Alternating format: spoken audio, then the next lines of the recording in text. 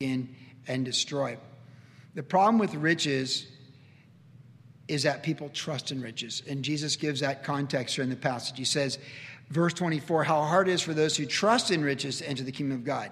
Now in verse 23, he said, those who have riches to enter the kingdom of God. And then he said, those who trust in riches to enter the kingdom of God. It is super important that with wealth, when we think of it in our lives, whatever assets we have, things of value, that they really are the Lord's, because we're taught to look to the Lord and that he's our provider. We understand that. We know that here tonight. But in the end, it all belongs to the Lord. And Paul the Apostle, when he said one of the most famous verses of the Bible, Philippians 4:13, that I can do all things through Christ who strengthens me, that passage that he says is based upon learning how to live his life in abundance or to live his life in lack. That famous statement that I can do all things through Christ comes from his human experience, that he's learned contentment in the Lord, that he can do all things through Christ who strengthens him when he's got absolutely nothing, as well as having abounding in everything. That powerful statement that's one of the most often quoted passages of the Bible. So the real issue for wealth, Jesus is saying here, is that how hard it is for those with riches to enter the kingdom of God, because the disposition of riches is to trust in the riches. And you see with older people and estate planning and things like that, the great concern of elderly people is to outlive your money. Does anyone know what I'm talking about there? You raise your hand. Like, you ever talk to your parents and that's a concern? To outlive their money. No one wants to outlive their money. That's the concern. And so, but when we say something like that, we're actually trusting in the money to take care of us in our elder years. What you really want to do is sow in other people, and the people you've sowed into, that they'll help take care of you when you're older, that people that love the Lord. And I've been saying this recently, when you're in assisted living, if you are in assisted living, or you're in memory care, which is even more challenging, because if you're in memory care, it means you're not completely sure what's going on. You want a spirit-filled woman or a spirit-filled man taking care of you. You do not want a carnal person taking care of you when you're older and you don't know what year it is or who you are or maybe even where you are. And we see that every day. Even my wife yesterday being down there in San Diego at her father's place, that third floor, that's memory care. We all have a concern about outliving our money or not being able to pay our bills and things like that. But then you say, well, how much is enough? And Jesus on the Sermon on the Mount, he said that we're to, that not to worry about what we'll eat, what we'll wear, but as the Lord takes care of the swallows and the sparrows, and then the lilies of the field clothed in their glory, that's what he's got for us. If he takes care of them, he's going to take care of us. He's got it, and he's got our back. So we need to just trust that and to know that. Know the Lord's got our back. My mom, just 3 days ago, when I saw my mom, she said to me, how are you set up for retirement and stuff like that? I'm like, really? We're having that conversation right now? Okay, so I've paid into Social Security for years, so hopefully that's still going 5 to 10 years from now. But my confidence, I really want my confidence to be in the U.S. government to take care of me 10 years from now. I hope not. I figure if it's there, good. If it's not, it is what it is. And we've got 4 kids. We've sown the gospel in. They're all doing quite well in life in their integrity and their character with the Lord. Hopefully they'll help out and take care of us. We own a house in Huntington by God's grace through other people being wise with their resources to bless us with that, mainly our families. But, anything could happen, right? Housing markets flip. Depressions happen, governments change, people conquer people, governments conquer other governments. I told my mom, listen, I got my plate full today, like Jesus said, sufficient is the trouble for today. So we got this, that, and everything else, but really our confidence is in the Lord, and we trust in the Lord. David, who had great wealth in the end of his life, you see him in the Old Testament giving all that wealth away and giving it to the Lord on the back end of his life. He's all the resources to build the temple that his son Solomon built. And we understand that, like David said, we go the way of all men and we leave it behind. So the thing with the wealth is that God will give us what we need for our needs. And whether we have abundance or little, the idea is that we learn we can do all things through Christ who strengthens us. And we can look to him and trust him in that. And if he's going to teach us things through prosperity, he's going to teach us things through prosperity. If he's going to teach us things through adversity with finances, he's going to teach us things with adversity. And that's just how it is. But the powerful thing the Holy Spirit said in 1 Timothy is that those who have wealth should not be haughty, but should learn to be generous with their wealth.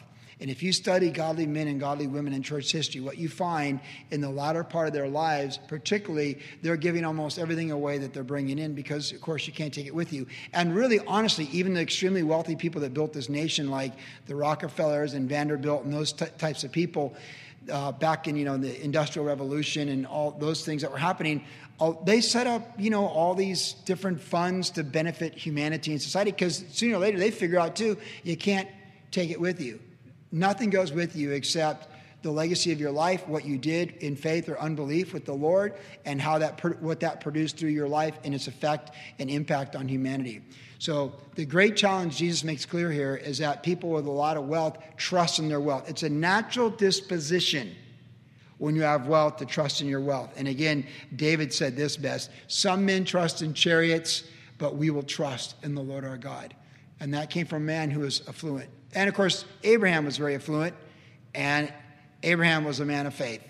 And that which was most valuable to him, he did not withhold from the Lord his son when he was tested in his faith. So the real issue is never about the things of the temporal. They just meet the needs to keep us going forward with what God's doing daily with the spiritual in our life. That's what it's about. So the warning's there. Those who trust in riches. It's hard. But the thing that he says after that in verse 26 is, again, it says they were greatly astonished, saying among themselves, who can be saved? Because they associated wealth with prosperity from the Lord.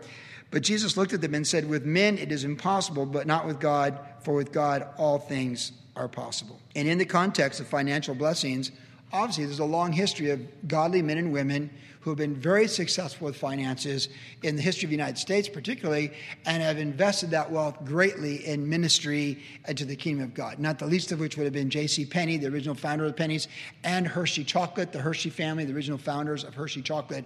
Very generous Christian ministries. Billy Graham in his the Billy Graham Evangelistic Association, he had all kinds of huge financial supporters for the crusades that he did. And I would imagine Greg Laurie has some pretty big givers with the gift of giving that drive the harvest. I mean, you can't just do Dallas Cowboy Stadium outreach. Someone's paying a lot of money for that. So people give and make that happen. So it's worth noting that there is a history of very generous people. And it's kind of a saying, if you're planting a church, there's two things you need in a church plant: people with the gift of giving and evangelists. People that win souls and people that understand, that can help support the ministry so it can stand. And all things are possible with God. So when people who are controlled by wealth give their life to the Lord, it can be something really special where the Lord gets a hold of them and they can do great things with that wealth. Recently reading the biography on Joe Gibbs, the great NFL football coach and owner of Joe Gibbs Racing. He's in 2 Hall of Fames for his skill as a coach and owner, which is incredible, in 2 completely different sports. And he's the most successful car owner in the NASCAR right now to this day. But in his biography, he talks about where he was a professing Christian but didn't trust the Lord with his finances.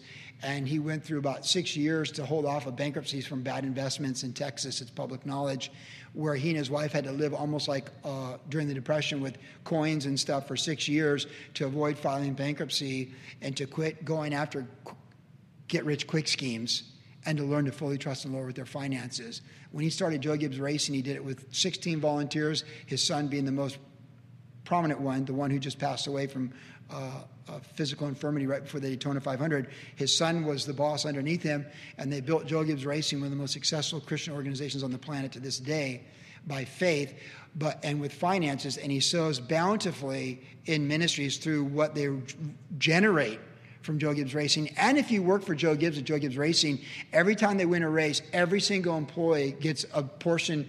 They take 10% of the earnings and it goes to all the employees. And every time they win a race on Monday morning, they're there on the wall and they hang the banner for whoever just won the race, and they stop the business, and they all win together. See, that's what you can do when you love the Lord and you've learned that money is just a means by which to bless people while you're headed toward eternity, and you can shine for the Lord. And when I was at Joe Gibbs Racing, there was nothing offensive to the Lord in the entire facility. I did a tour of everything when I was there with the Olympic coaches, and you could just sense the presence of the Lord everywhere, from the engineering to the car design to where they practice training, the pit crews and all that they do. And there was diversity in the people and meeting people where they're at, but that whole thing, well, when you walk through the door, there's Joe Gibbs Gospel track on the front counter when you meet the secretary. You see the 4 cars they have on NASCAR's main circuit and the Joe Gibbs Gospel testimony. And then their statement of purpose, which is to do things that are impossible with man, but possible with God to the glory of God. So that's Joe Gibbs Racin's a classic example of what Jesus said right here. With man, it is impossible because it's our disposition to hold on to wealth, to control wealth, or manipulate with wealth. But when Jesus Christ gets a hold of our life and our lives and our resources belong to him, then we can be used as conduits to sow bountifully, and God can do great things in and through us. So those are the lessons, because the context is that it's impossible for men to let go of wealth, and women. It tends to own us, but with God, it's not impossible. So when we're touched by the Holy Spirit and we have a heart for people, we have a heart for the Lord and a heart for people, then our resources can truly become the Lord's, and then we learn how to sow bountifully and share that with other people, and we see the fruit of that.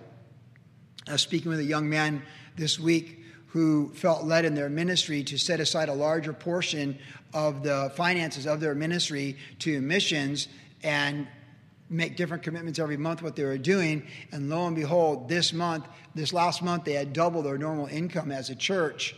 And he was just talking about how excited he was to take that step of faith and speak that step of faith, like to back your words, let your yes be yes. And he said, hey, this is what we're doing, and we're going to do this. And then all this extra money came in, and it's to the benefit of the ministry they wanted to help in the month of March.